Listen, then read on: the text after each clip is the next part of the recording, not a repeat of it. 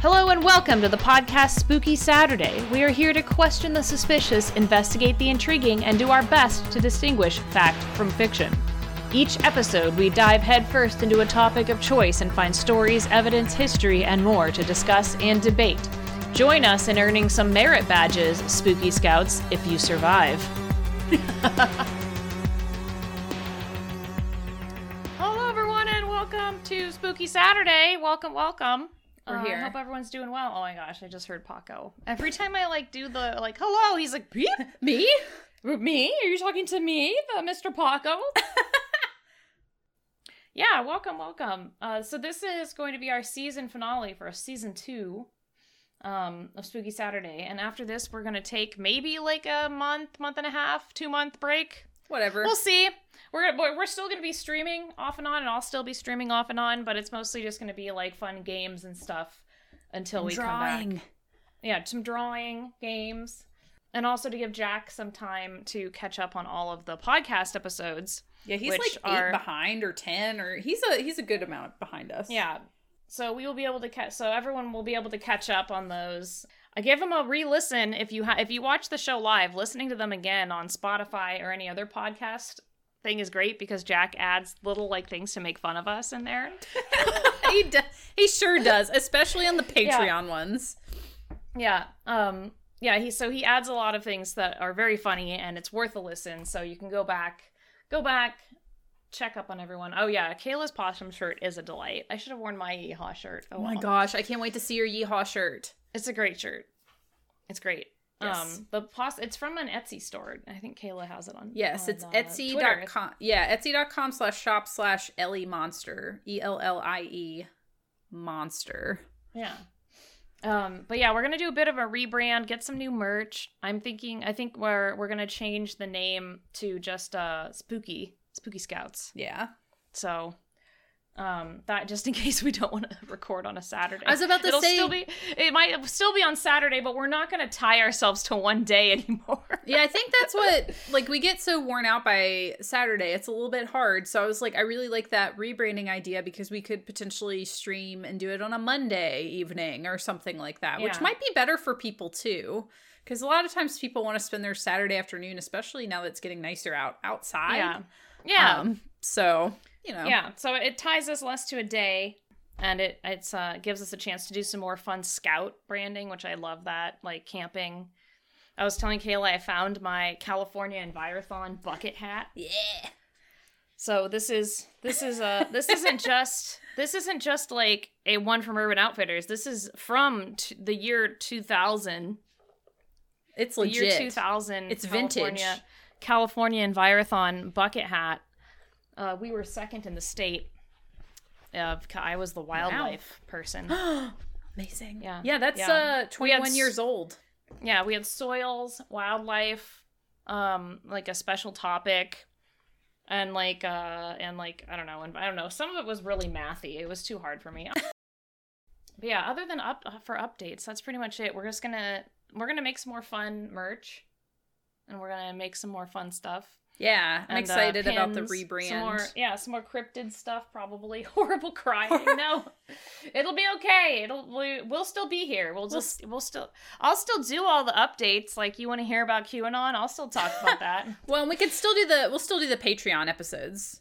We'll do those because we got to do those once a month.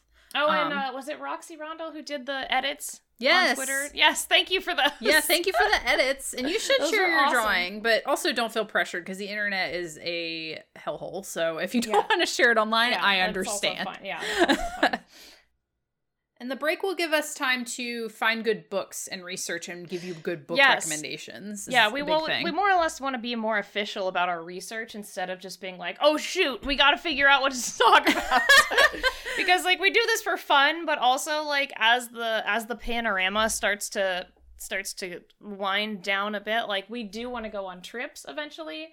We do want to go to conventions and maybe even interview some people on the fly. Yes. So, I think that would be super fun. If we could go to, the Alien Con and a bunch of other stuff. And Bigfoot Con here.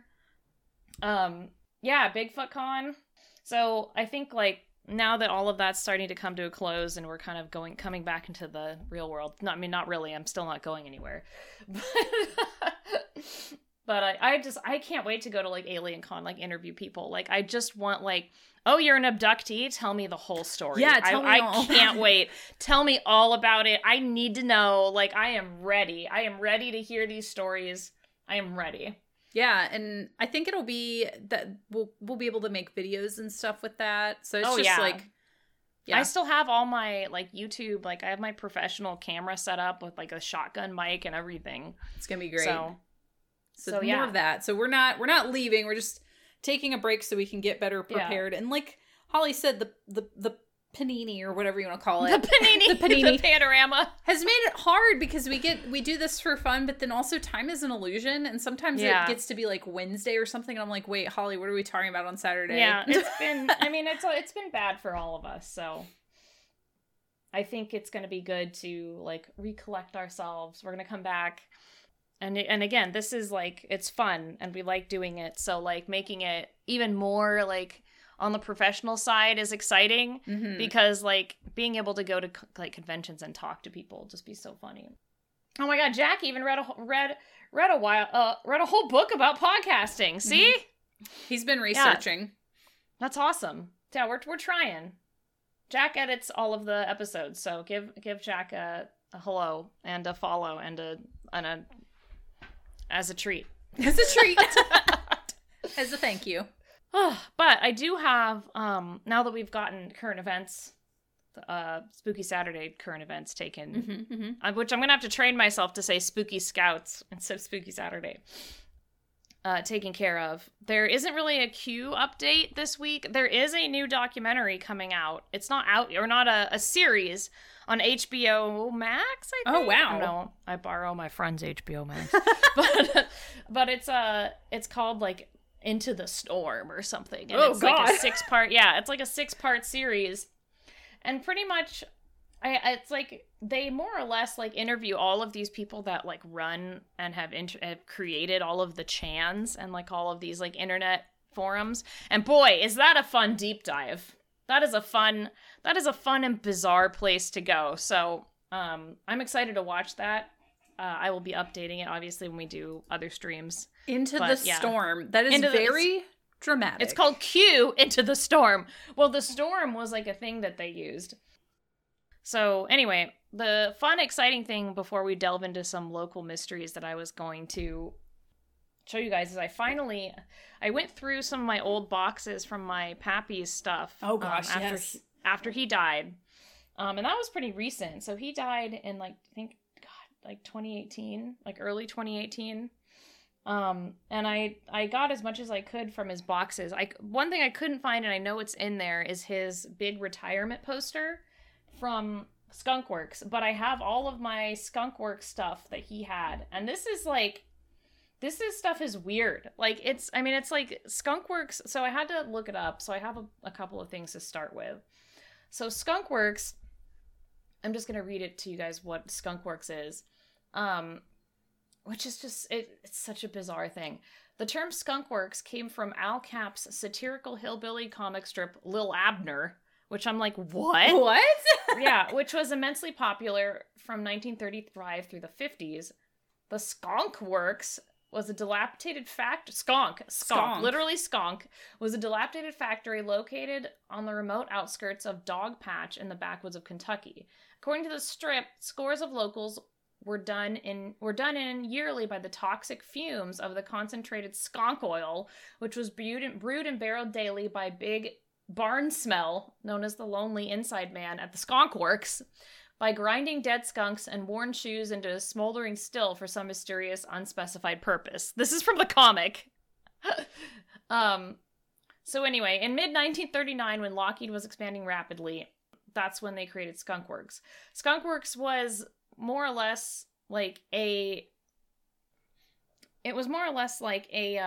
specialized group of people. Like it was part of Lockheed, but how they described it is an official. Where'd it go? Oh, it was a moonshine factory in Little Abner. Whatever.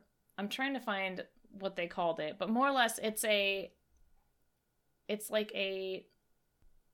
Okay, here it is. Sorry, I need to find the exact definition because I found it. It says skunkworks projects are a project typically developed by a small and loosely structured group of people who research and develop a project primarily for the sake of innovation. That's what it is. And it came from all these bizarre, like, little Abner things. I don't understand why, but it was old. It started in World War II. Like, it started in like 1930 or 1935 or something. So it's a... I didn't realize it was that old. Like, I had no idea that Skunkworks was that old. And it also tied into Bigelow. Mm-hmm. Remember Robert Bigelow? Yeah, he's a guy. Him. Which, by the way, in all of this, like, Skunkworks research, I found the most amazing thing. That apparently, I gotta link this website because it is amazing. So in June 20... This guy is so weird. He has to be an alien. So in June of 2020, like recently... Okay. Robert Bigelow founded the Bigelow Institute for Consciousness Studies to support investigations into life after death.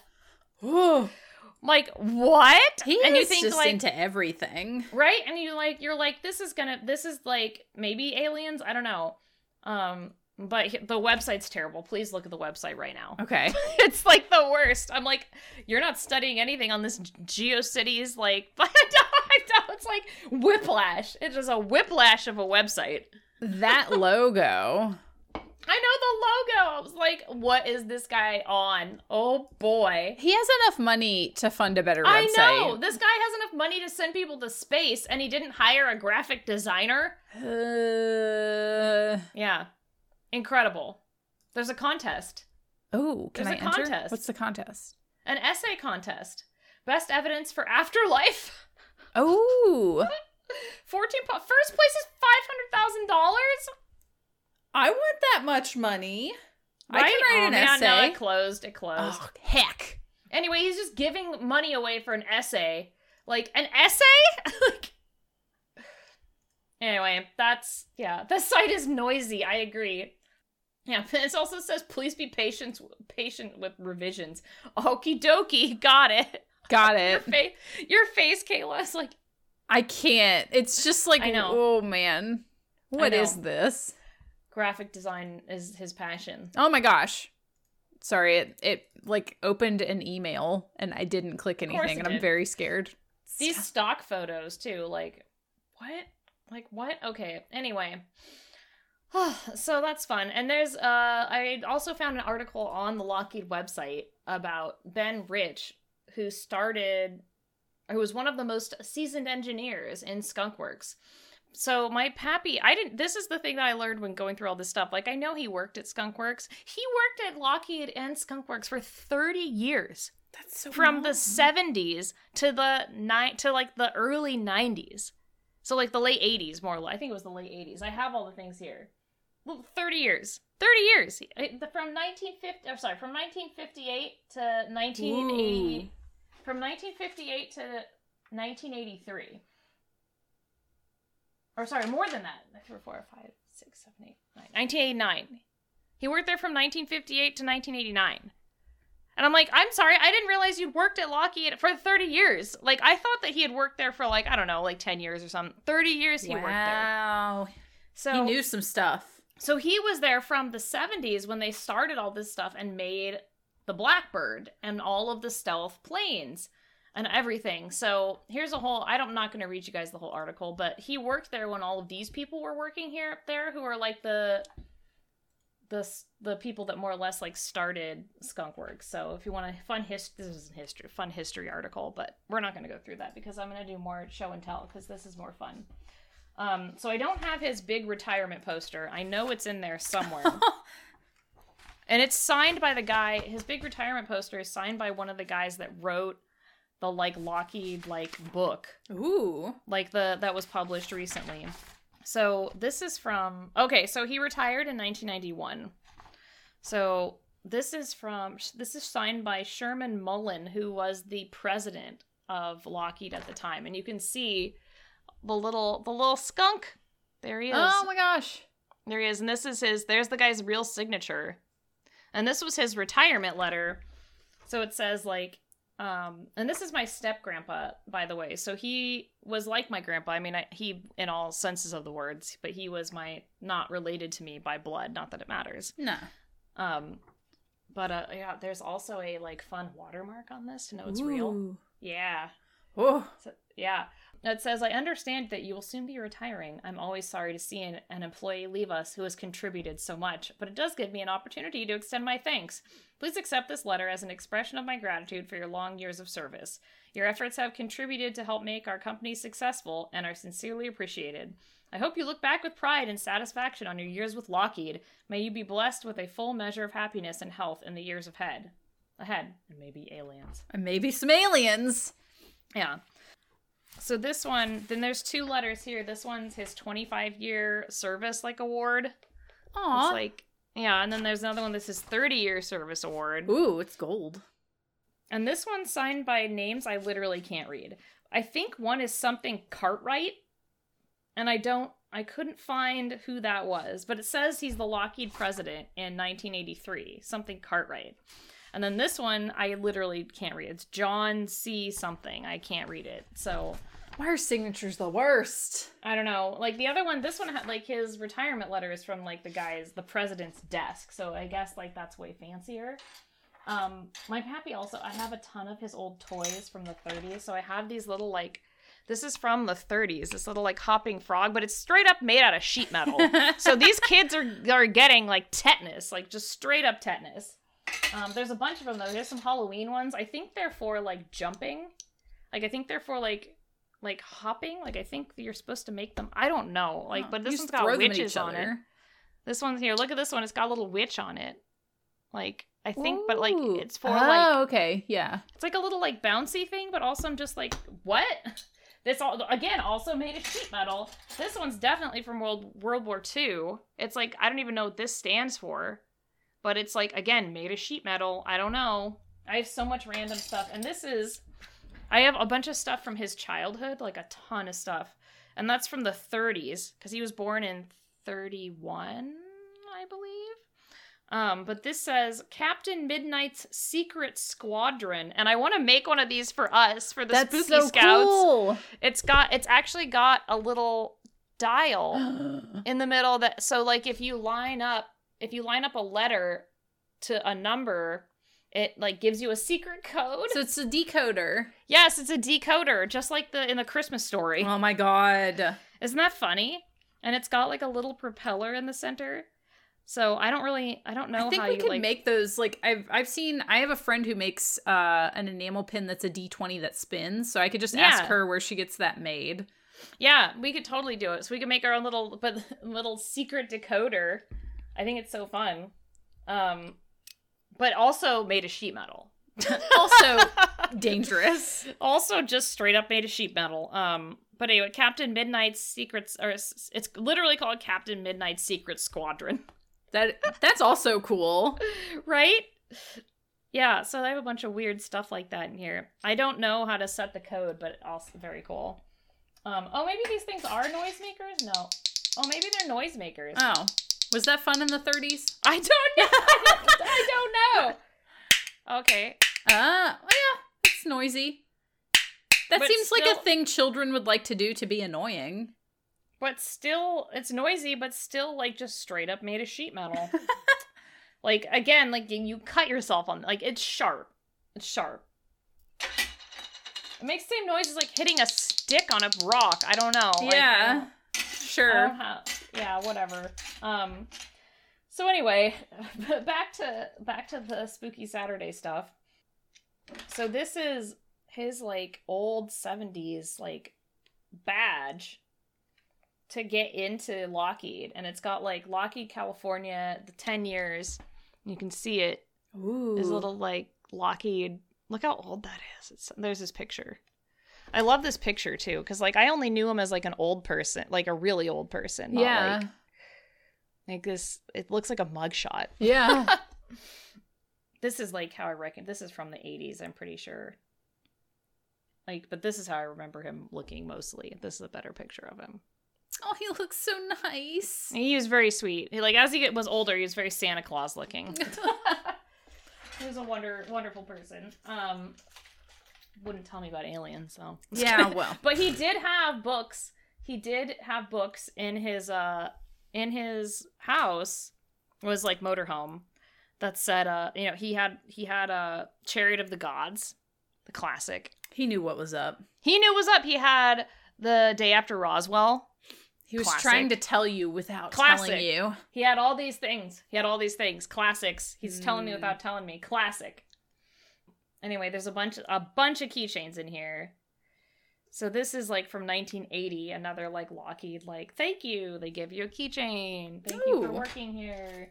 This is like a badge holder that says Sperry Univac. So it must have been something they like bought. I don't know. He was a parts buyer, and I don't even really understand what that means. Like, I don't. So I don't know what he did, but he actually, the only things he ever told me was that he, like, that, I heard it, like, secondhand, too, is that he, like, not everyone knows everything. Mm-hmm. Like, that only people know certain parts of a project. So he would only know certain parts of a project. So, like, he wouldn't know everything about this is the one he worked on, the SR whatever. So wait, here it is. I got like the Lockheed F-117A stealth fighter. This is the one that he specifically worked on for all of those years. Ooh, that looks scary. So, yeah, so this isn't the big triangle stealth bomber. This is a stealth fighter. And here's a real picture of one, like, just landing, I guess. Oh, man, landing. That is so scary looking. Yeah, it's like a Batman jet. Whoa. Yeah. Yeah, so... Oh, Sperry Univac was a maker of mainframe computers. Well, there you go. I don't know that. But apparently that's, he had his badge holder from Sperry Univac. So these are really cool. Like, I want to do something fun with these. These are the patches. I don't know what this is. Night Stalkers. Ugh. It says 415 TAC FTR Squadron. And it's got like a hawk shooting lasers out of his legs. Out of his legs? Yeah. Not his eyes, his legs. Yeah. But, so this one's awesome. I love this one. It says ADP Pride Product Excellence Quick Quiet Quality. Ugh. I'm like, oh, it's got the skunk on it. Whoa. It's the skunk. It's like a Skunkworks patch. You should make like a shadow box and put all those in. Put all that stuff in. Oh, that'd be cool. And then, he was G-Man abducted. No, he died in 2018, so he's long gone. And then there's a F117A, 18th of June, 81. I think that's when they declassified it. Whoa. Yeah. So this is why he worked at Area 51, because he went to all these places. He like, the main factory was in Burbank, and so he worked and lived in Burbank most of his life. Like, or not, yeah, it was like there was a factory in Burbank, and then I guess he did some of the stuff at Area 51. So they did some of the building there.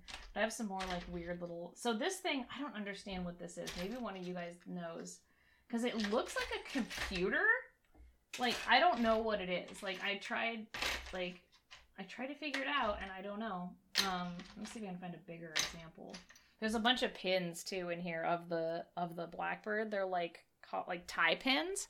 So he's got a bunch of like little like Blackbird like tie pins and stuff. A bunch of tie pins. One's like a sword, a little thing. Whatever these guys are. I think this is another one of their jets. I don't know. It's like a little jet. And then this one is really old. It's another tie pin. It says, this one's really cool. It says the supersonic intercontinental aircraft will give the USAF the flexibility required to deter aggression. Currently being developed by North American Rockwell's Los Angeles division, the BI will be capable of performing both low and high altitude missions. And for some reason, it's on a little thing and is a jet. And it's gold.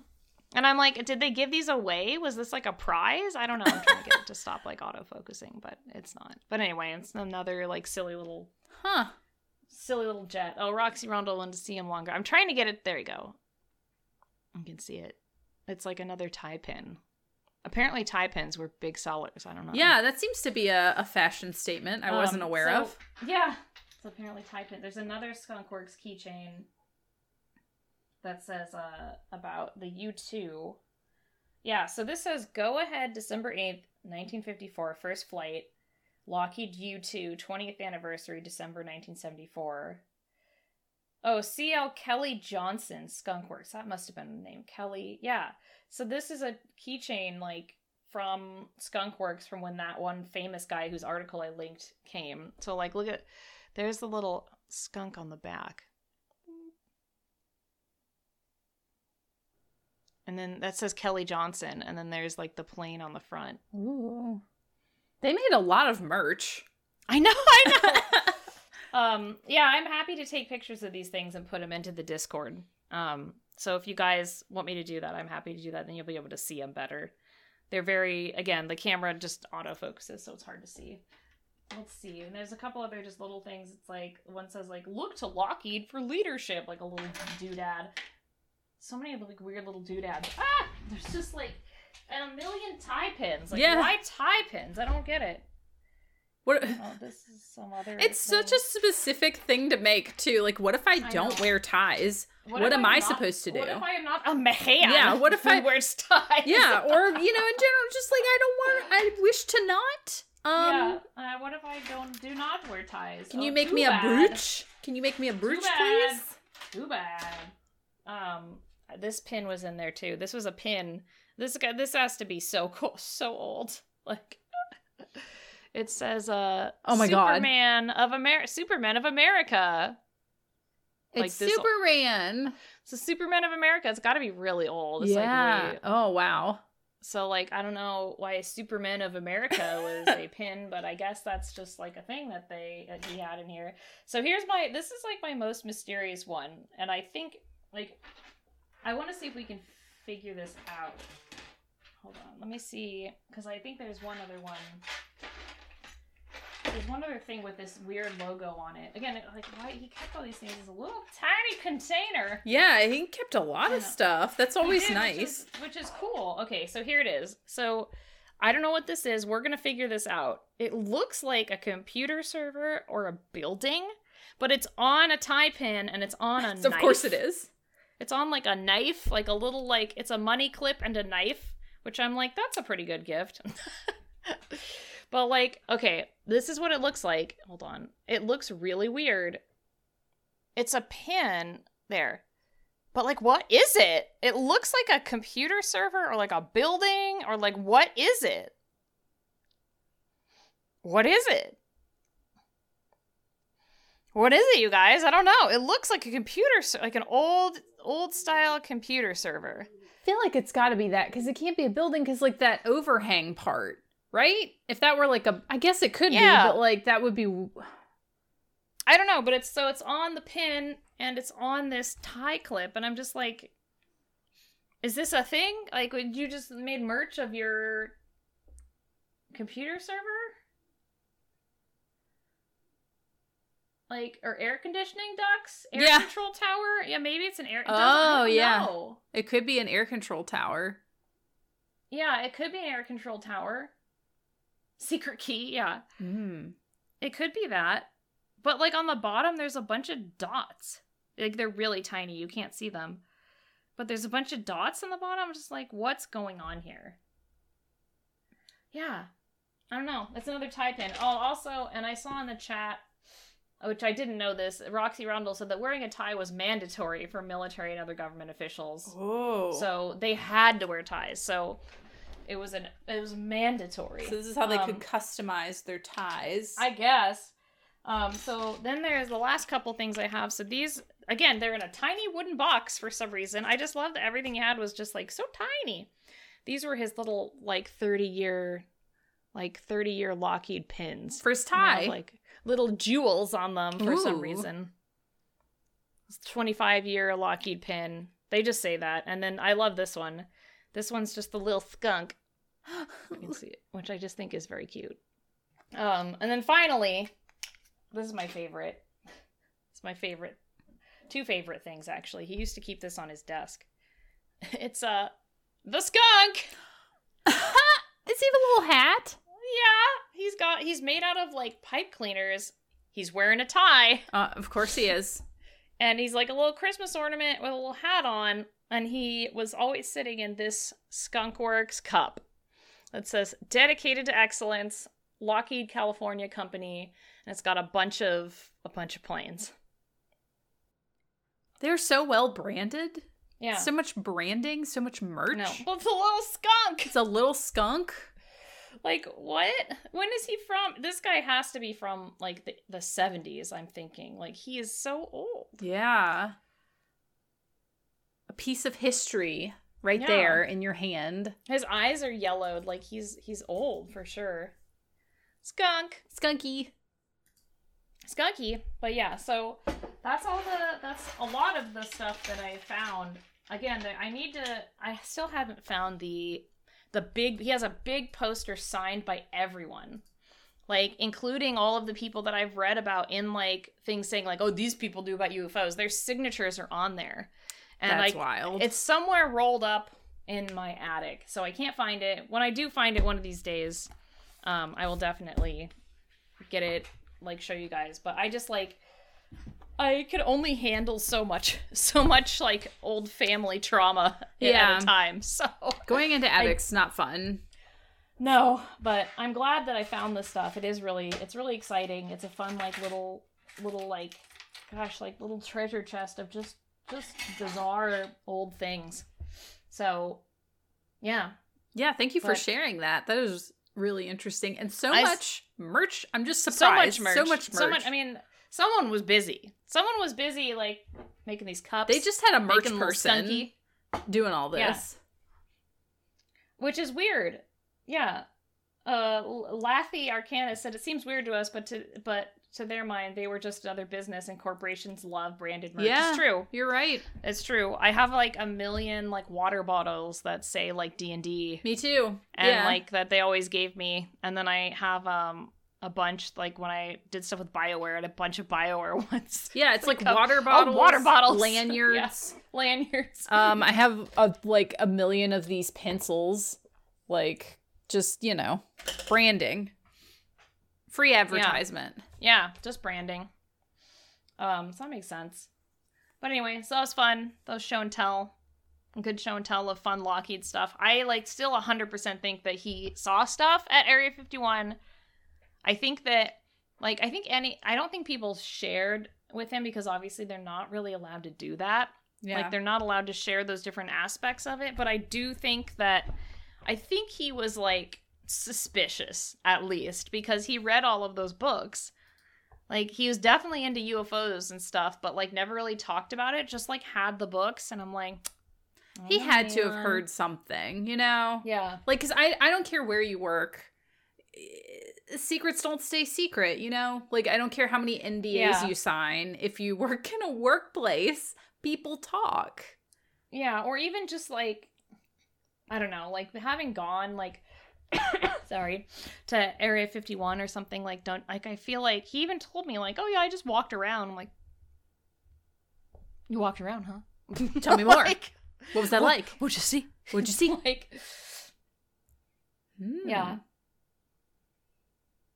So, who knows? Interesting. I did check all the books for secret notes. For letters, like a little... He was reading one of them on, like, a Kindle, so that was no good. Oh, yeah. I still have his copy of Chariots of the Gods. I kept it somewhere. It's down with my little book about Area 51 that I got at the Alien. Yeah. We have to go there. I want to go to Area 51. I know, that's what I said, Victoria. I was like, oh, you just walked around the most secret base in history? Oh my god, yeah. Caravans. I don't know if aliens are real, Holly, said Pappy as he nonchalantly cleared his throat and made various glances to his bookshelf of all aliens are real. Yeah, I think he was telling you. I think he was suspicious regardless. Mm-hmm. But yes.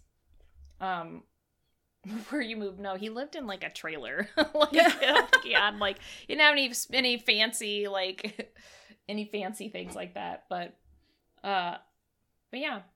So anyway, that was my show and tell. So I will post those images in the Discord for you guys. Yes, I want to see photos.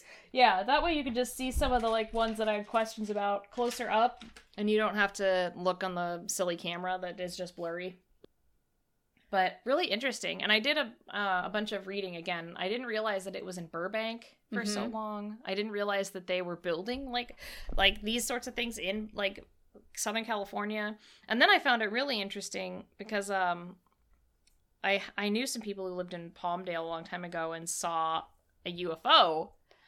Not a UFO, but saw like these trucks like dragging or like taking a drone to a like clearly a drone underneath a tarp, but like also might have looked like a UFO to a base in Palmdale, and that's where Skunkworks moved. Skunkworks moved from Burbank to Palmdale. And I was like, oh, of course. So all their like secrety fancy drones are all in Palmdale. So yeah. Interesting. Yeah. So it was interesting. Oh, that was awesome. Thank you for sharing all that. Yeah. Delving so now we're going to into move the attic. Yeah, I know. God, it's so dusty. I'm so allergic to dust. It's just like, ugh. Yeah. So, but it was an interesting deep dive that I didn't realize he had worked there for so long. Yeah, that's a really long time. Jeez. Yeah. I had no idea that he had worked there for so long, especially in the 70s. So, interesting. Yeah. Well, I don't have anything nearly as interesting. But I did research things. That's good. If we're ready to dive into various things that Kayla looks up on the internet. I'm ready. Okay. I'm ready. So I tried to do my trusty internet forums research in a few different areas. I was just mainly looking for local haunted things, local legends, local cryptids, because we've touched a lot on West Virginia cryptids and various things in this area. And a lot of places around me are allegedly haunted by ghosts. The unfortunate thing is they really like that they're haunted by ghosts, and a lot of them are campy tourist attractions at this point, and they have a lot of nighttime ghost tours and things like that. But one that I did find that I had not previously heard of, and the website is ridiculous. I kind of wanted to start with that one, which it's actually in West Virginia. So not Virginia, but I found a forum post on city-data.com. Oh boy. And it's just a bunch of forums for different cities and states. And they were talking, it was a forum post for West Virginia, specifically Huntington, and they were talking about Moundsville Penitentiary. And I just saw this one post that got my attention, so I went and found the website. The post is on a forum. Yeah, the post is from Weird Chick, except weird is spelled wrong. It's IE instead of EI.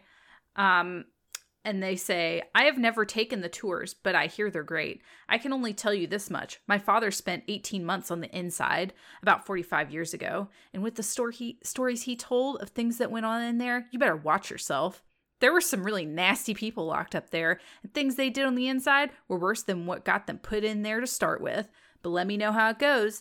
Given the chance on a visit home, I would love to do the night tour. I'm crazy like that, LOL. So I was like, all right, I'm in, okay. Weird Chick. So there's the website is wvpentours.com. So if you direct your attention there, it's a lot. It's not a great website. I spent a long time. It's not as bad as Rob Bigelow's Consciousness website. It sure isn't. I think you won the worst website. But I tried to look into history of it, and it looks like the prison history was taken from a Wikipedia article that goes way too in depth onto how it was built. It's just like the prison at Joliet provided the prototype for the West Virginia Penitentiary. It was an imposing stone structure fashioned in the Gothic architectural style. I'm like, what does this have to do with anything? But basically, it's like a spooky jail. Yeah, it's a spooky jail. I'm going to read the Time magazine snippet, which I think is more informational than the freaking prison history thing they have there. But Time magazine wrote about them and said, unlike most of the people who've previously walked through the gates of the West Virginia Penitentiary in Moundsville, you can be fairly certain you'll be walking out again a few hours later. The imposing Gothic structure was first opened in 1876, but closed in 1995. It's seen riots, fires, and the execution of nearly 100 prisoners through either hanging or electrocution. Oh, spooky. These days, the only things it sees are much better behaved visitors. You can take a tour of the grounds and see the rows of cramped 5 feet by 7 foot cells during the day. For braver souls, the penitentiary also offers midnight tours, followed by the chance to kick around inside the prison on your own until 6 a.m. Overnight visitors are allowed to bring their own food, so there's no need to trade your boyfriend for a Snickers bar. Okay, Time magazine. But I like the idea of just hanging out there for 6 hours, but it also sounds like really, I would just take a nap. But I looked at the different tour options because, I don't know, just interested. And I got to this one and I was just like, this sounds so bad. This sounds so bad, Holly. I guess it's like an escape room that they're doing there. No. And it's called Potato Bacon Bomb. Thank you for subscribing. Ooh. It's called Escape the Pen, the Execution. Okay. What kind of storyline is this, everyone? Please help me. Is this a good storyline for an escape room? Let me tell you. In a surprising move, the governor of West Virginia has ordered a 1-hour stay of execution for an inmate at the West Virginia State Penitentiary. Inmate Lefty Lafferty was scheduled to be put to death today, but in a bizarre turn of events, the governor halted the electric chair execution due to new information that was received just hours ago. Details are not available, but a source close to the administration has said that a special investigative team is being dispatched to the penitentiary. The governor received an anonymous tip, rumored to have been sent via fax, that listed details about the crime Lefty is being charged with. Our source indicated that there are details included that no one could have known. After brief consideration, the execution has been halted for 1 hour. What? I was just like, what? Yeah, what? What kind of plot is this? And then it says rules, clues, and facts. Number 1 rule. This is a game event where you are supposed to have fun. Like, okay. It's supposed to be fun. It's fun. Rumored to be received by fax. I'm like, what? Yeah, what? The villain. Is this a 90s escape room? Right? You have a beeper? Yeah. Rule number 2, gather items, find codes, and solve puzzles. Number 3, teamwork is vital. Number 4, no electronic devices. Like, it's just... facts or fiction? Facts or Is fiction. it a fax? Yeah, I don't know. I don't know. Yeah. It's in the building, though. Yeah, it's in like an upstairs area, it says. It's just, I was like, this is really... I'm not sure of the tone you're going for there, but sure. Very interesting. And then if you go under events, there's also the event called Princess Tea, where everyone is a Disney princess. Wait. So wait, there's a Princess Tea at the jail? It just says Princess Tea. We bring all your favorite princesses to the Moundsville Center for a magical afternoon of fun. Hold on. What part of the jail is this? I mean, it's on the West Virginia Penitentiary haunted website. Princess Tea. There's princesses? Princess Tea. What? If you go to events, it's Princess Tea. Isn't that great? I'm not kidding. No. Why? Stop. This is a jail. Hey, and it's you can book from $20. So I guess there's part of it in like the 1800s building that doesn't look like a jail. Yeah, they're probably like, this part isn't haunted, but the rest is haunted. This is the princess area. There's a convention, Paracon. Yeah. There's all kind like this is just a lot. Oh, September 11th, 2021. Celebrate the supernatural in one of America's most haunted prisons. It's a Gothic fortress. Oh. $20 to get in. Various special guests, speakers, vendors. Alcohol is not permitted during this event, including the overnight investigation. Yeah, they say you may bring your own snacks and non-alcoholic beverages with you for the overnight investigation and the convention. You may also bring cameras. Yeah, and all the things are like, you can't get drunk, and I'm like, I would have to. I'm sorry. Even at Princess Tea. Like the haunted prison princess tea party. Oh boy. Yeah, so this is the one, like a lot of the ghost tours that are around here kind of like this, where they're just like, go on a haunted tour, but none of them have princess tea. So yeah, I don't know. This one seems to be there's the best. gotta be like part of this building that doesn't look like a prison, Yeah, right? it's a gothic fortress with princess tea. Twilight tour. What? Ooh, is it Twilight? Oh, no, explore it at Twilight. Oh, I was okay. like, are now they gonna like The make it about vampires. Twilight? Plan a night out alone with your friends, or alone if you dare. Plan a night out with There's your friends. also private paranormal investigations, which you can book now. Book now. Wow. Thriller Okay, Thursday. here's a photography. Oh no.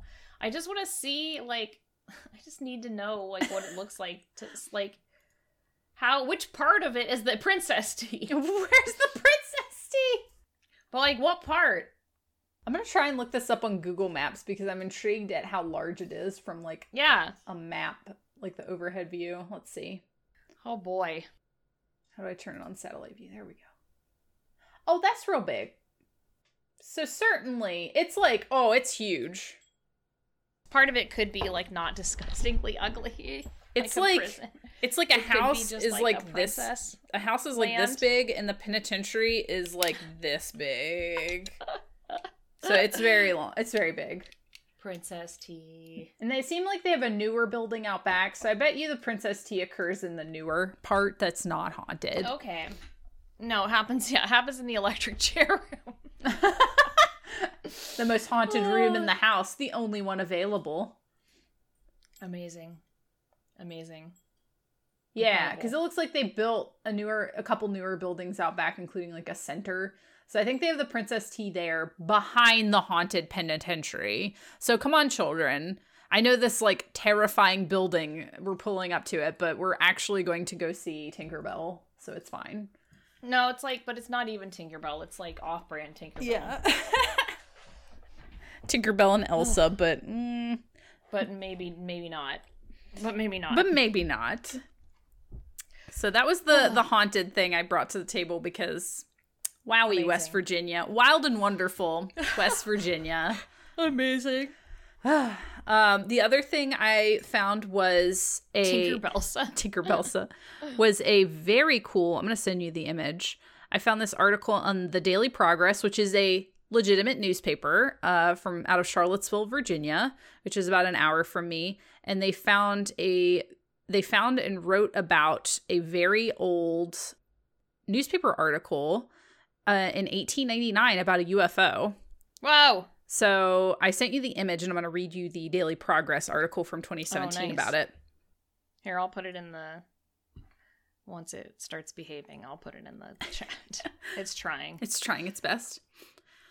So it says, could this brief article that ran in April 28th, 1899 edition of the Daily Progress be the first record of a UFO sighting?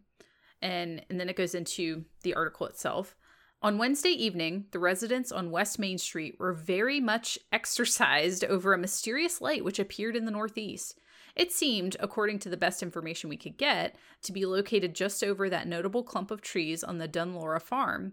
It was in size, apparently as large as a hogshead, round in form, with a slight elongation at the lower edge. It did not flash like a flame and remained of the same size, neither moving from its position nor increasing nor diminishing. One gentleman said he watched it for more than an hour and it did not change in any manner. Many persons assembled on the bridge to see the mysterious luminary, but none could furnish anything approaching an explanation of it. It was sufficiently elevated to preclude the idea that it was a house afire, even if the other characteristics of such an event had been present. Every theory as to the strange visitor has fallen through, and yet it remains a mystery apparently unsolved. Huh. And they didn't even say UFO because that didn't exist back then. Yeah, that's... Are you Yeah. kidding? 1899? Yeah. And they just all stood on the bridge and were like, is somebody's house on fire? No. Yeah. What is that? Like, Is that a dirigible? That's really interesting. oh, jury says this is right where they live. Oh my god. Better watch out. Better watch out that 1899 UFO. The Mothman was like starting early. Yeah, that was the origins. Mm-hmm. But I thought that was really interesting. And it apparently just, there's a lot of Virginia UFOs. I mean, there's UFOs everywhere. Yeah. But I found another article from the Virginia... But the caves and the spooky mountains. The caves. I found an article from the Virginia Pilot that talked about the Hampton Roads history with UFOs. And it's from 2019. And they are talking specifically about how... I think there's a naval base, Virginia Beach-ish area. Huh. And how people from there admitted to seeing UFOs. So there's a couple different stories. There's actually a lot. I'm not going to go into them all. But this article starts off, it just kind of like dives into it. In Virginia Beach, 5 crescent-shaped objects were traveling in formation, moving like saucers, bouncing off the top of the water. Jimmy Bonavita, then a Virginia Beach police officer, saw the semi-translucent globes coming over the horizon several miles out at treetop level. It was early, around 2 a.m. in midsummer 1975. Then, 4 Navy fighter jets came buzzing by, seemingly chasing the flying objects. Bonavita followed suit, zooming down the city's road to keep up. The UFOs eventually went toward the oceanfront and disappeared over the sea, outmaneuvering the pilots. The scene, which could be straight out of a sci-fi movie, stuck with him for the rest of his life. These planes were armed. Bonavita, now a game warden with the Department of Defense and well-known local expert on snakes, recalled in an interview. I was like, okay. They had Sidewinder missiles. You don't fly armed jets over a populated area unless it's national security. It was his third and last UFO sighting. I've long since given up what people think of me, Bonavita said. I know what I saw. I know what I saw was real. It wasn't an illusion. Can I explain it? No, but I'm not going to worry about it. So that's the start of the article, is just to dive into that, to grab you. And then they say, there have long been reports of unidentified flying objects buzzing around Hampton Roads skies. It makes sense with the region home to several military installations and NASA facilities. Here we go. So in Hampton Roads, that's what they have. Such reports can be traced as far back as 1813, when a Portsmouth tavern owner claimed to have watched a ball of fire weave over Norfolk County. He even wrote about the incident to Thomas Jefferson. But often the sightings have been easily dismissed, written off, and not taken seriously. That changed this spring of 2019, which was when the Navy updated its protocol for reporting what it calls unexplained aerial phenomena, and several pilots came forward saying they'd seen UFOs as close as the Naval Air Station Oceana in Virginia Beach. The move by military brass brought the topic out of the shadows, providing a sense of legitimacy to obsessed amateur skywatchers, and to what they've seen. Police and news reports, interviews, and emails are full of flashing lights and objects that move like no other. Astronomers and others offer logical explanations for some sightings, but not all. And then this one dives into like a bunch of different accounts once the Navy like changed that classification and people just started coming forward. So they have accounts from 1952. I'm fascinated about that one with Thomas Jefferson. I'm like, right? Oh my God. Letter to Thomas Jefferson. Hello, Thomas. Hello, Thomas. I saw a ball of fire. Yeah. Isn't that strange? Isn't that strange? What are you doing? So, I don't know. But they talk about, there's like early 2000s. It's more of the things that you expect. But I just found that very interesting that apparently Hampton Roads is just a place where a lot of UFOs are sighted and letters are written to Thomas Jefferson about them. And that's older than the Daily Progress one. Wow. So that's interesting. I don't know. I didn't find the origin of this like referenced letter that they stated. They mention they have a handwritten what's it called? Report from the Virginia Beach Police of a UFO that's over 100 feet long. Whoa. Which I hate that. That's really long. It says object over 100 feet in length, 6 square red lights on front, half row middle area, dark back section, 3 red flashing lights, flew very high and silent out over the ocean. And they checked with I don't know, it's hard to read. They checked with like the flight tower, Oceana flight tower, and it's not one of theirs. So, hate that. Interesting. So, Yeah. like, it has a couple of those reports. I'll link it in the show notes, but it's really long. It has a bunch of different reports in it. That's interesting. But yes, I like the ball of fire in Thomas Jefferson. Yeah, I like that too. I wonder, I'm sure that letter is like long gone, but I wish it existed because that's amazing. Yeah, 1813. So that's even way earlier than the other one. Well, it's like all those weird like medieval like or even like 1700s. Like I mean, there's tons of like people have seen them, but they use their abilities to explain it as just like, yes, these balls of fire. The balls of fire. Yeah, or like God was angry or whatever. Yeah. Kara Vansery in the chat said, "Hello, Thomas. Hope you are well. Y'all ain't gonna believe this." That's awesome. Coffee Mancer in chat said too, there's a place near where I used to live called Hexenkopf Hill that's supposed to be haunted. Lots of weird stories about it. I went there once with some friends and all our brand new flashlights started flickering and dying at the same time. I'd leave. I'd be like, goodbye. Yeah. Wow.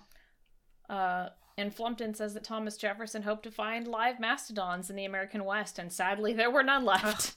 That was he meant well. An attempt was made. That's Yeah. a good goal. I would want to too.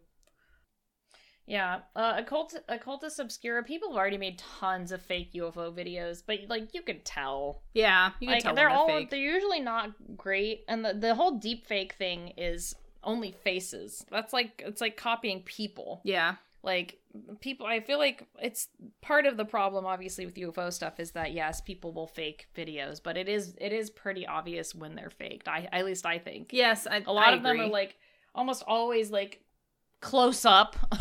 Like you can see the ship, but it's like, no, I'm sorry. Like that's probably not real. It looks CG. But like, I mean, they can dream, whatever. Dream big. That's all I'm saying. Hexenkopf translates to witch's head. That's true.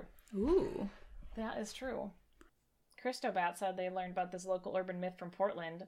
A mysterious Psycho Ops video game. Yeah, that's oh my god, what's the game? I can't remember the game, but it's an urban myth. I don't think the game exists. Oh, that would be cool. We talked about it. We talked did? about it on our video game. It was the one that started it was called like Poly something. We talked about the video game. Oh, okay. I think I know what you're talking about. Yeah, Polybius. Polybius. Yeah. Okay, yep. Yeah. It's been a while, but you can listen to that on the podcast. Yeah, you can. You sure can. You sure can. You sure can. Do you want to hear my local stories? Yes, I have some more once you're done, so go for it. Okay. These will be pretty fast because I mostly just dug through my attic. I have some haunted hikes, which I want to go. I've been on one of them. Did you see anything, or was it just a nice hike? I did not. It was just a nice hike. But I can still tell you guys about them. So, Lime Kiln Trail is the haunted hike I went on. And has old relics, a mossy stone structure, and your imagination. Ooh, okay. It follows an old road bed used by the kiln workers, and saw blades litter the trail. It's true, there's lots of like rusted stuff. And the kiln is still standing, but dripping with moss. Explore the rusty relics. It's a neat trail. I've been there. I'll show you the picture. It's very pretty. It's very pretty. Very pretty trail. This is the only one I've been to, though. Oh, this is a large picture, but look at that scenery. Beautiful. Oh, that is very pretty. Yeah. And that's an old lime kiln. It looks like a castle. It's not. It's just an old lime kiln, but whatever. Cool. Whatever, but this is the one that I want to go on, is the Iron Goat Trail, located in Stevens Pass. It's the site of the avalanche and the 1910 railroad disaster. Oh, okay. And it's a spooky tunnel. And it says, the Iron Goat Trail marks the site of one of the worst railroad disasters in U.S. history. In 1910, 2 trains stuck in a monstrous snowstorm as they tried to cross the Cascade Crest were hit by an enormous avalanche. It swept them off the track at the Wellington Depot and into Ty Creek, and nearly 100 people were killed.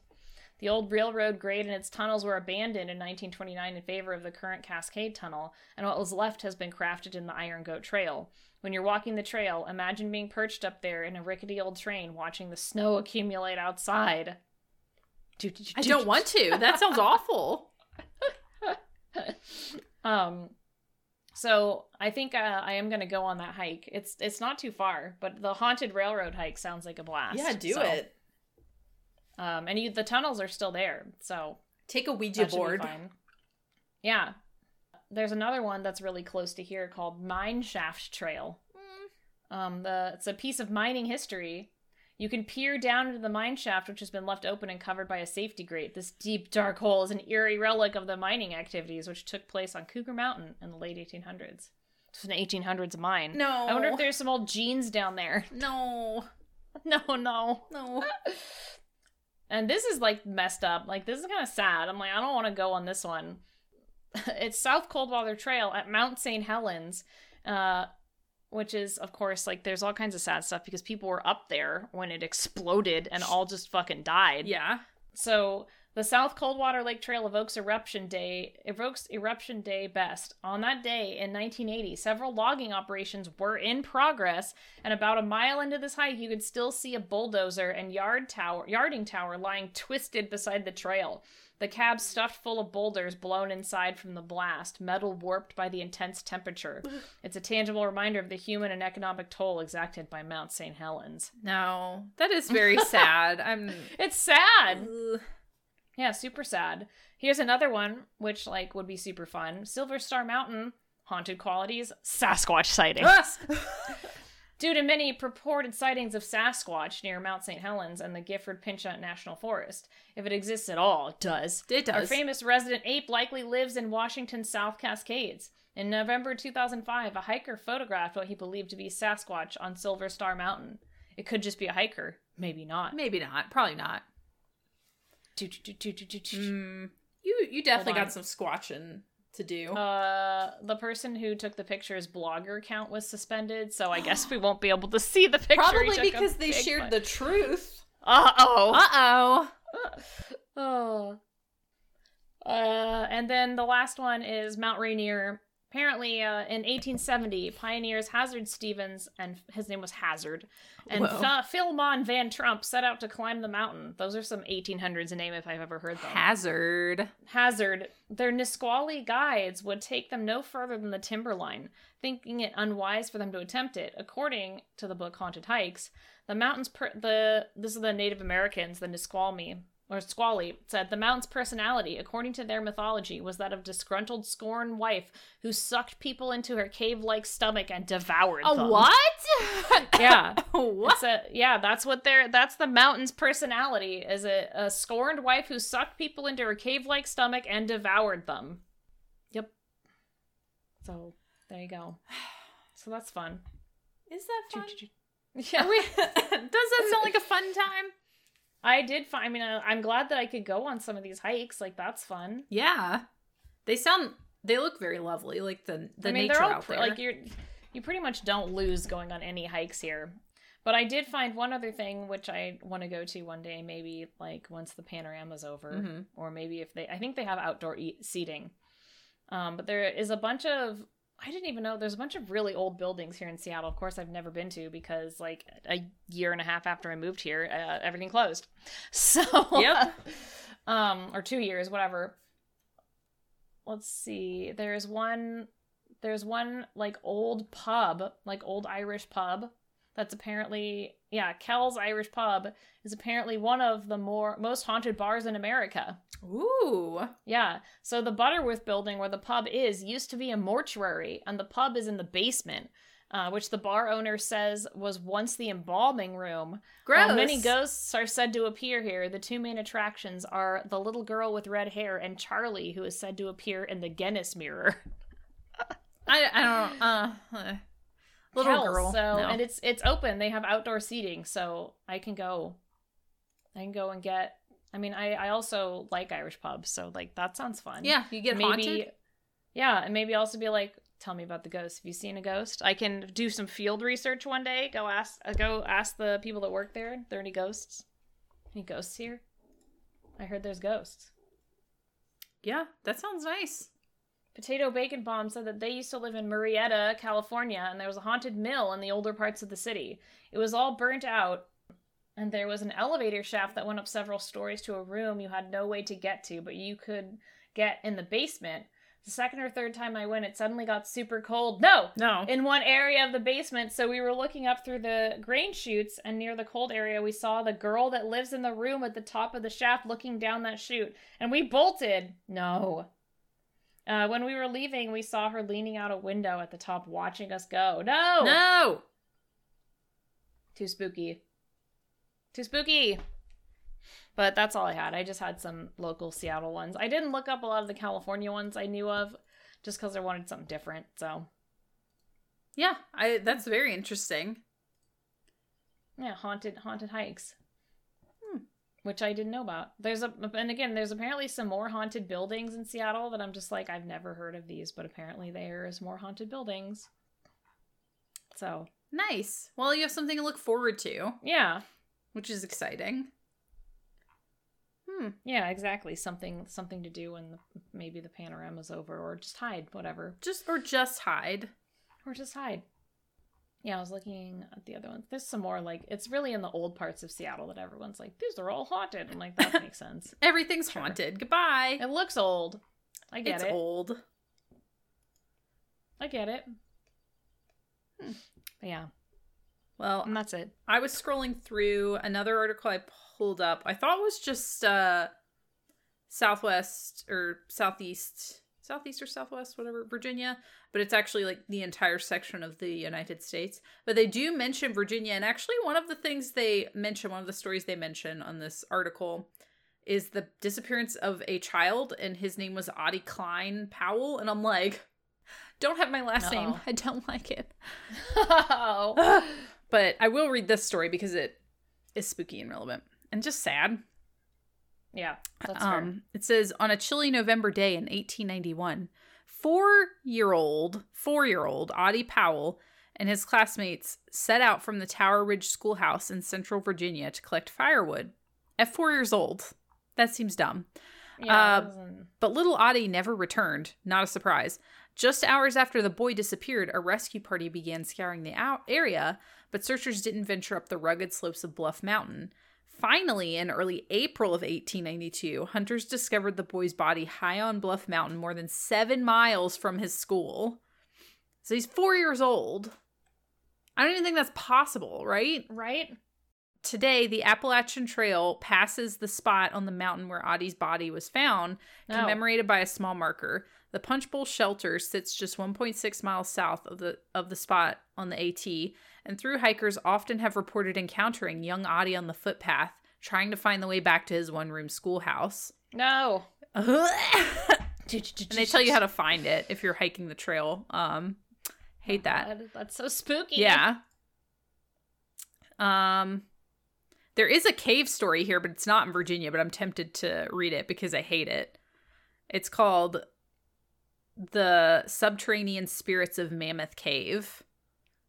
And so there's Mammoth Cave National Park, which I think is in Kentucky. Yes.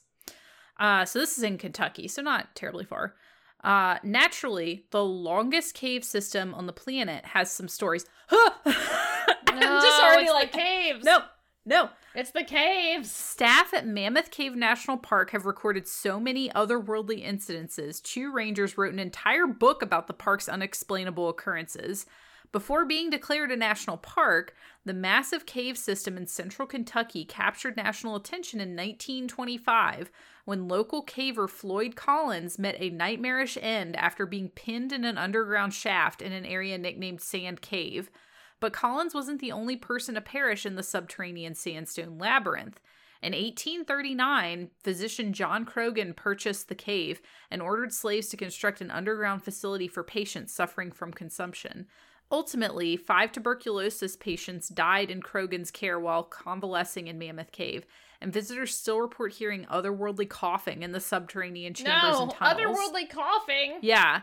Spend a night at National Park's Mammoth Cave Campground and keep an eye out for legendary guide and cave explorer Stephen Bishop. Oh my gosh.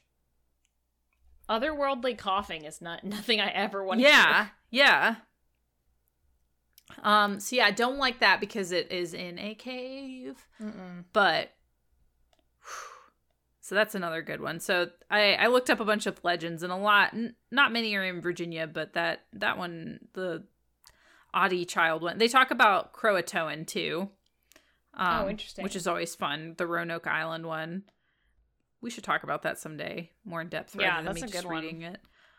And they talk about Bigfoot, because I feel like that connects us, because Bigfoot's a thing here, but it's also a thing there. Yeah.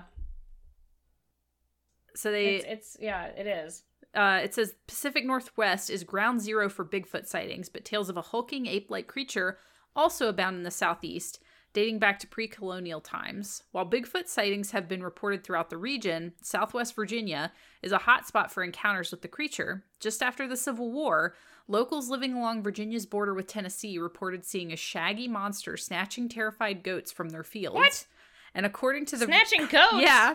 And according to the Virginia Bigfoot Research Organization, the sightings continue. In 2011, an episode of the television series Finding Bigfoot focused on Southwest Virginia, exploring storied Sasquatch hangouts like the High Knob Recreation Area and the Gum Hill area, where an ATV enthusiast claims to have captured footage of Bigfoot. While there are plenty of Bigfoot hoaxes, a few esteemed primatologists, including Jane Goodall, have admitted to believing in the creature.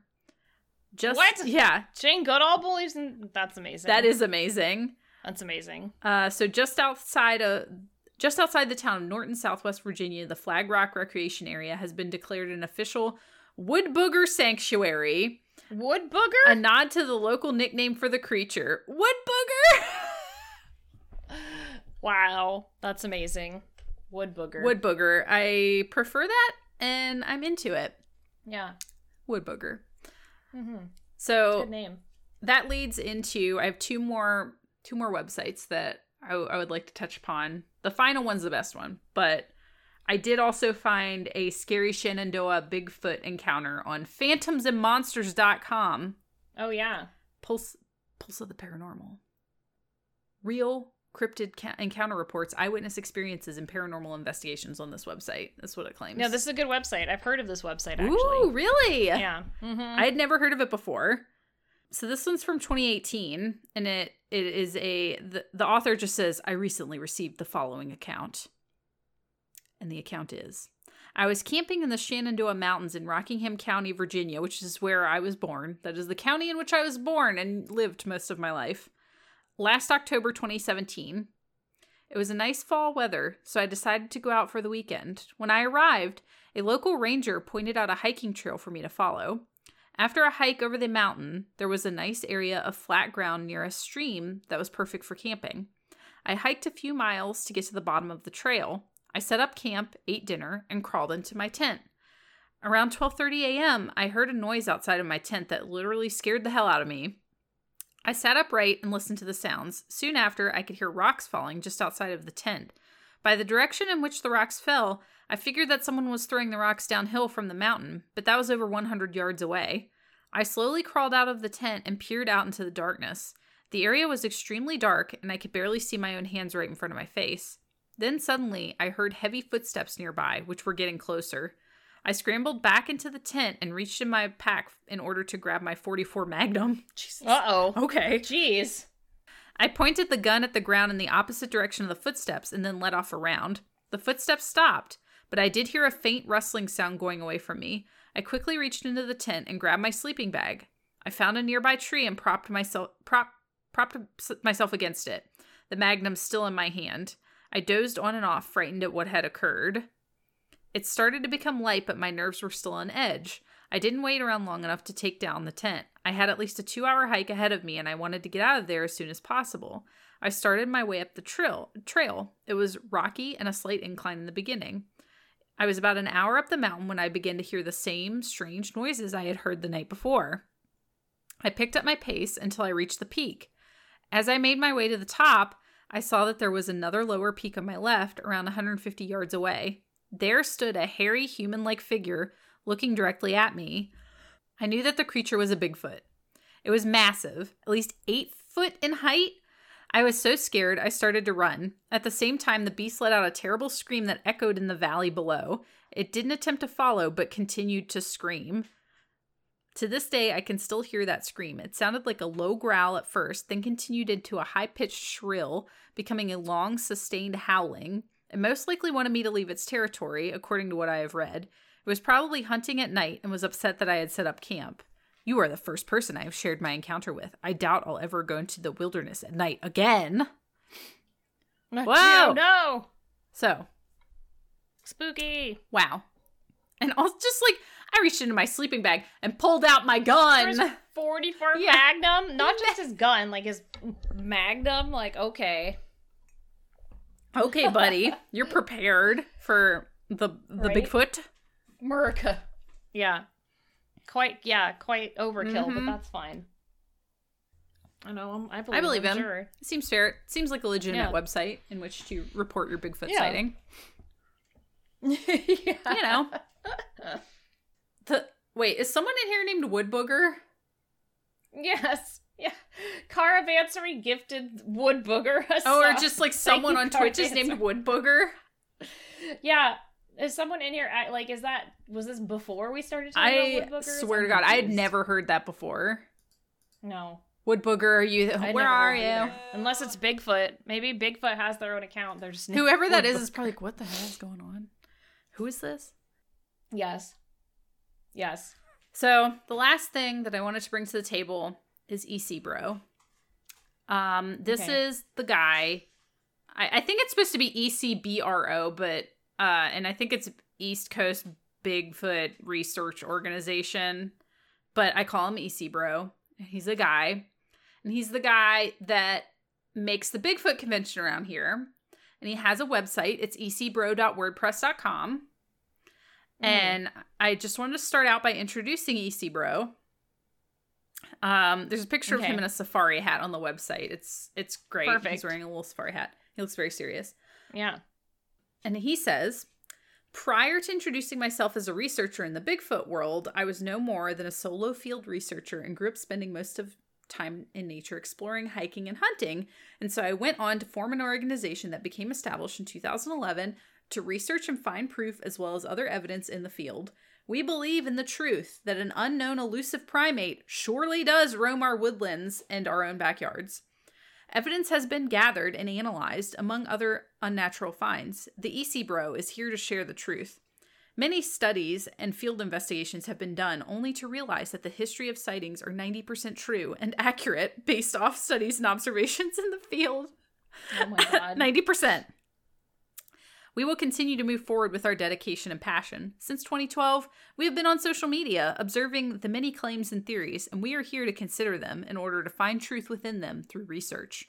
We are more than a field research team. Some of us are independent and educated through the studies out in the field. Trust and believe in the EC Bro. We are real and honest. We are against anything false. Follow, believe, and join a real team. Represent the organization in your area. See Daniel Benoit for details. Okay. I guess you're just supposed to find him. I don't know. He's on Facebook. Sure. Sure. And then there are comments on this where someone's like, hi, Daniel. Just had another 2-second sighting last month in Virginia. Rockbridge County, about 2 miles off the west side of the parkway. Just found your site this morning. 2-second sight. Just another 2-second sighting. That's it. There's like comments on this because it's a WordPress page, so everybody can comment on everything. But there's a lot on there. It's ecbro.wordpress.com. They've got About the EC Bro, which was really not that informative. American Primate Conservancy Group, Bigfoot Reports. Ooh, a biography on Daniel Benoit. Probably what you'd expect, yeah. You know, he likes Bigfoot. He wrote a lot about himself. It's like 20 paragraphs. It's like a small essay. I'm not reading it. He's a dude. Oh my God. Bringing Bigfoot to the mainstream, camping prepping. Earliest known Bigfoot sighting. They're talking about the different Bigfoot conventions. For some reason, they're still linking to all the stuff in 2018. Members list, Squatch gear, research, ecology, Squatch gear. Squatch gear. Official event website, Squatch Zone Radio. Squatch Zone Radio. So you can follow his show. the Squatch Zone. It's blogtalkradio.com/squatch_zone, and it takes me nowhere. So unknown. It was a broken link. No. Takes me to nothing. It takes you nowhere. Where are you?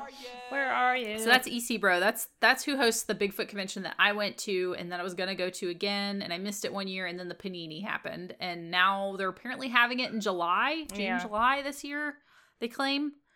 So if it's safe, I'm going to go, but only if it's safe. So I find that interesting. I would say check it out. It's a pretty, I mean, it's a WordPress website, so it's not that great, but it's a wealth of resources that might be interesting. And I did find a post on it from 5 years ago about a bat-like creature in Virginia that is under the cryptid line of research at EC Bro, because apparently they do that. You have to. I want to send you the picture they put with it. I do not know where they got it from, but they definitely got it from somewhere. Look at this. What is this? Wait, where is it? No! What? Like, no one, surely no one involved with this made it up. This is someone's, like, no, this is someone's, like, concept art. Yeah, it's like a 3D model. Like, I own, it's just, it looks like someone's ZBrush model. Just ignore it. Yeah. It's like, too much. Clearly, like, a well-done, like, ZBrush model. Yeah. Yeah. So yeah, this is apparently the bat creature. Someone describes, they describe 6 years ago, they were leaving their mother's house and their young daughter was like, "Mommy, what is that?" And up in a tree was like a Batman. A Batman? A Batman. Okay. They thought it was an owl or a big bird, but it was like grown man sized, and it was like a Batman with giant bat wings, and her daughter cried and screamed. And that's the story. I don't want to read it. It's very long, but they did call him Batman. All right. I mean, and why not? It could be. Why I mean, it's not? like Mothman adjacent. The Virginia Batman. Yeah. Mothman adjacent. Yep, Mothman adjacent. But yes, it was just like a giant man bat that was like climbing the tree. And then she felt the need to email it in. And swears with her right hand on the Bible that everything in the email is the God's honest truth. Without any embellishment. So, he was a Batman gargoyle thing. So, that's in Virginia. I'm not surprised.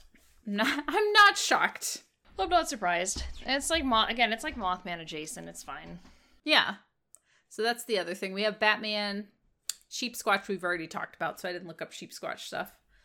Yeah, that's what I brought to the table for local legends. That's good. I think there's way more stuff in Virginia than there is in Seattle. I mean, Seattle has some stuff, but it's also just kind of been, like, glazed over, you know? Yeah, I feel like it seems like in Virginia, from my perception, it's a much more rural they're much more rural areas, and I feel like these types of legends and stories are kind of something that people they talk about it, they pass down these stories, and I find that like in cities and stuff like that stuff doesn't circulate or doesn't pass down. Not really.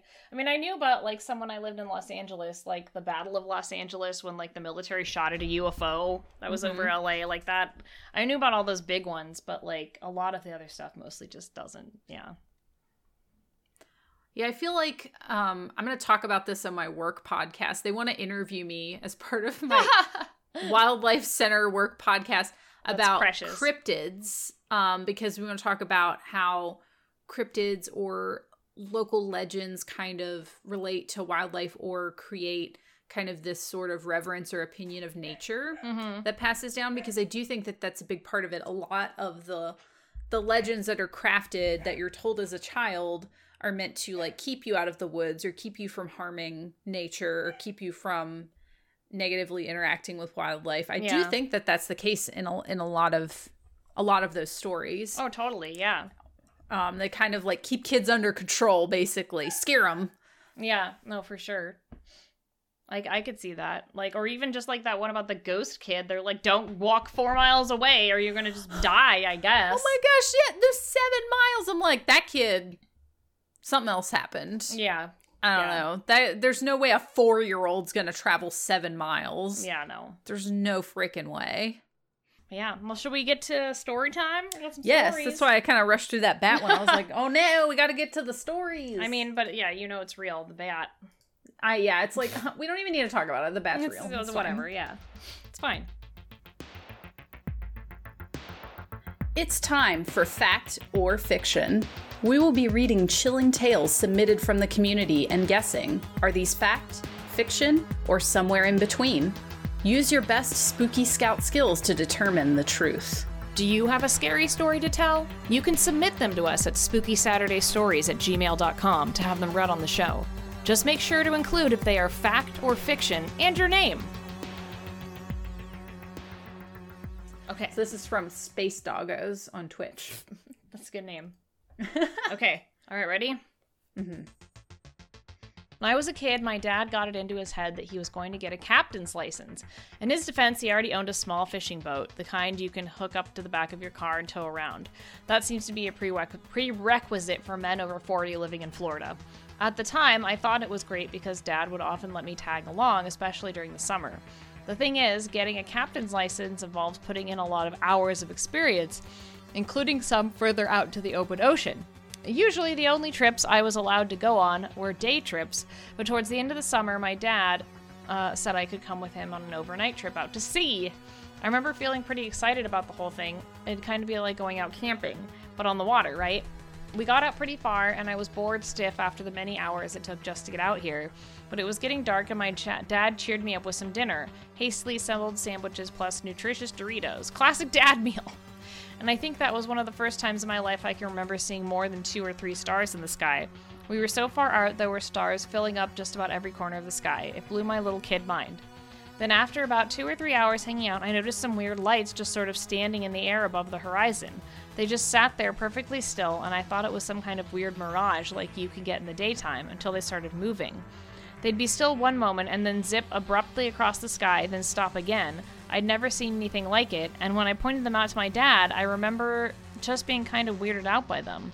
Then I saw the look on his face, and something clicked in my head that if my dad, who was never scared of anything, was scared of these, then I should be scared too. Dad decided we should go camp out somewhere else in the ocean, and we quickly left the area. But I'll never forget those weird pale lights darting above the Gulf of Mexico. After that, I didn't go on any more trips with my dad. Oh no! That sounds fun. Like going into the ocean. I don't know. It sounds exciting. I mean, lights while you're and that's true about the stars. I remember going out to the desert as a kid and seeing the stars and being like, whoa, because where I grew up you could only see like 3 of them because it was too close to LA. Yeah. I don't know, I'll say it's fact, sure. Let me tell you, everyone, our writers got you. No! This one's made up. What? Yep. We got you. So, Space Doggo says, that story was false. I did grow up in Florida, which is indeed a very strange place. I went out onto the water with my dad in his tiny paddle boat once, and that was more than enough for me. Stay safe and don't go into the ocean, folks. Oh, that was totally believable. Yeah, that was really good. Yeah, that was great. Thank you, Space Doggo. Domino Mia Games does say that they've seen ocean UFOs, though. So ocean USOs are common. So it's a good one to get got by. Got. All right. Are we ready for the next one?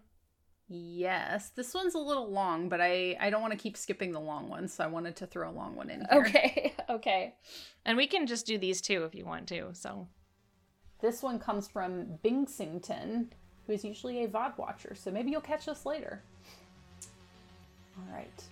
I grew up in the farmlands of Pennsylvania, far from the city and a few miles from the nearest set of neighbors, so it was rare for us to get any visitors or to even see anyone that had not called ahead to let us know that they were going to show up. Our house was built in the year 1889, according to the date inset into the stones in the foundation, and had only one family who had lived there before my parents purchased it. My mother was born and raised in a house just like it, she had always said, and she wanted to get out of the city, as it was not the sort of place one wanted to raise their children. My father agreed and accepted the hour drive to the turnpike, where he would then drive for another hour and a half to get to work. Ugh. The turnpike. There were 6 of us total, myself, my younger brother, and my 2 sisters. My sisters shared a room on the first floor, right beside my parents' room, while my brother had a room off of the family room on the first floor. The second floor was my room, my father's office, and an empty room that was used for storage and which led up to the attic. The windows of my room opened onto a wraparound roof that sheltered the porch from the elements. I remember refusing to sleep in there when I was young because I would hear someone walking across the roof sometimes, or them knocking the windows when the curtains were drawn. When I convinced my brother to sleep up there a few times, he heard the knocking and walking as well. My parents assumed that it was the wind in the eaves or the branches of trees stirred by a breeze, telling us to just ignore it. They said that I simply had an overactive imagination and that I was trying to scare my younger brother. Yet I did not relent in my statement that there was somebody knocking on the windows, so they hired someone to come and trim back the branches, and my father installed new gutters to try and cut down on any noise the wind might cause. For a few weeks, I slept fine in my room, but then the knocking began again. It continued for years. I eventually learned to keep it from my parents because they did not believe me and I had no proof. That was, until one day I woke up after a storm blanketed the entire region in snow. That night, I felt a terrible sense of menace when the knocking came, like whatever was outside wanted to get in or wanted me to come out more than during the previous visits. I hardly slept. I sat on my bed against the far wall, clutching my blankets and praying that the boogeyman would not get to me. No. The knocking grew to a slow, raspy sort of noise, like air being pushed through a pinched hose.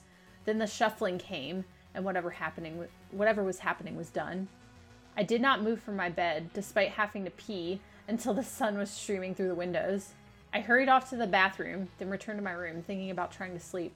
But part of my mind nagged at me. That night had been different. I hurried to the window and looked outside the snow covering the rooftop. I found footprints. I ran to the hall and called my mother up from breakfast. She looked out the window and seemed scared, deciding to bring my father into the situation. They told me to go and sit down in the kitchen. I could hear them arguing for a bit, and then they came down and started yelling at me. They told me that going out onto the roof was dangerous, particularly when there was so much snow outside, that I could have fallen and been hurt or worse. I tried to argue that it had not been me, and it was whatever came to knock on the window, but they were adamant in their belief that it was my doing. My parents made me start seeing a counselor who attributed it to the stress of moving and the fear of graduating from middle school into high school, and prescribed Ritalin. I never did take the medicine. I would hide it under my tongue and spit it out. I knew I was not crazy. The knocking would come and go as I grew up, though I never mentioned it to my parents again. I'm not sure if I've decided that whatever it was not able to get to me as long as the window was shut. As I grew older, I became convinced that it was just as my parents had said. It was nothing more than the imagination of a child. When I left the home, my youngest sister inherited the room, and she never said a thing about the knocking to my parents. I assumed she never heard anything, and that simply cemented my belief in imagination being the culprit. A few years ago, though, my sister was staying over at my apartment while she was in town looking for a job. We got to talking about growing up, and then she mentioned the noises I used to hear as a child. I felt my skin tingle at the mere mention of it. Why was she going to bring it up? It had been a bad spot in my childhood. It was then that she told me that she had heard it as well. No! That there would be footsteps rasping across the old shingles outside of the window, the night growing quiet, before there would be a series of slow, soft raps would strike against the glass of the window. This is where someone would shout about a skeleton popping out, or how I had some horrible experience with a demon or was abducted by aliens. Nothing of the sort, just noises on the roof and a little sense of vindication that I was not insane, that it was not a nightmare, that it was something that I still do not understand to this very day. No! Yeah. Oh, God. Prescribing Ritalin to a kid to fix something sounds like a fact to me. Right? Wow. That's so scary. Yeah. I would not deal with that well as a No. child if that happened to Whatever. me. I'm just gonna say fact. I think that sounds real. Whatever. I'm in fact mood. That's too spooky. I'm in a fact mood today. I'm in a fact mood today. I'm just doing it. Well, Holly. You got it. This one's real. You were right. It's the No. Ritalin It's that because of gave the it away. Ritalin. So, Binksington says it what is gave it fact away. based off of some of the weird things that happened in a house I grew up in. So spooky. Yeah. Way to go, parent, for just being a douche and then, like, later on being like, no, I heard it too. Sorry, to make you feel like Seems you about were right. going out of your mind. But yeah. Oh, that was great. Those were some excellent stories. Yeah, thanks everyone. Be sure to send them to spookysaturdaystories@gmail.com. And I was asked in the chat if we would change the email with the rebrand, and if we do, I'll still keep this old one open and pull things from it. Like, that's not a big deal. Yeah. So yeah, it should be fine. Yeah. It should be fine. But yes, thank you for joining us for our season finale of thank Spooky you. Saturday. We will see you in this format in a little while, but you can still come back here during the week, and we'll probably still do some art streams and stuff. So just follow us on social media and you'll see what we're gonna do. Yeah. And it'll be fun. Still send in your stories at spookysaturdaystories@gmail.com. And if you're listening to the podcast, congratulations, you've made it to the end of season 2. You've caught up. Of Spooky Saturday. You've caught up, and hopefully these will be caught up and you will be able to be on the same plane as everyone else in the future. Yes. But yeah. So I hope everyone's doing good.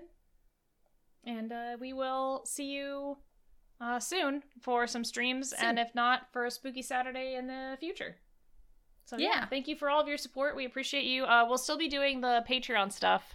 So if you're a part of the Patreon, you'll still get an episode, because that's usually just us, like, I don't know, me depressing Kayla with the end of the world. That was so sad. And also, like, it messed up at the end, and my audio, like, at the very end yeeted itself off of it. But it was fine. It sounded fine. But, like, it's because my computer just got sad and gave up too. But yes, the Patreon is patreon.com/Spooky Saturday, but I might go change the name right now to Spooky Scouts. So try either. Yeah. Just got to get that rebranding started. Yeah. Oh, but yeah, we will see you all soon. And thank you for all the gifted subs today. That was amazing. And we appreciate you. And we will see you all very soon. All right. Goodbye, everyone. Goodbye. Bye. Oh, and if you want Spooky Saturday, the zine or the patches, they're all in the Etsy store now. So. Yes, that's etsy.com/shop/ We Crowing Hens. Okay. All right, bye! Bye!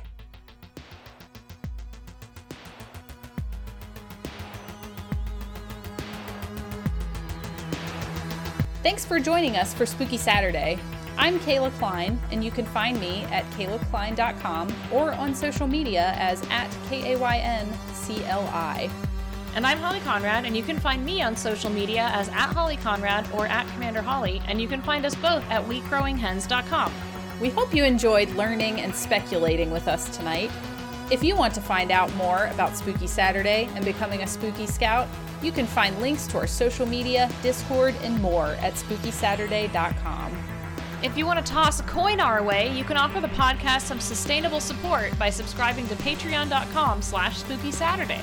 Spooky Saturday airs live Saturday on twitch.tv/WeCrowingHens at 3 p.m. Pacific.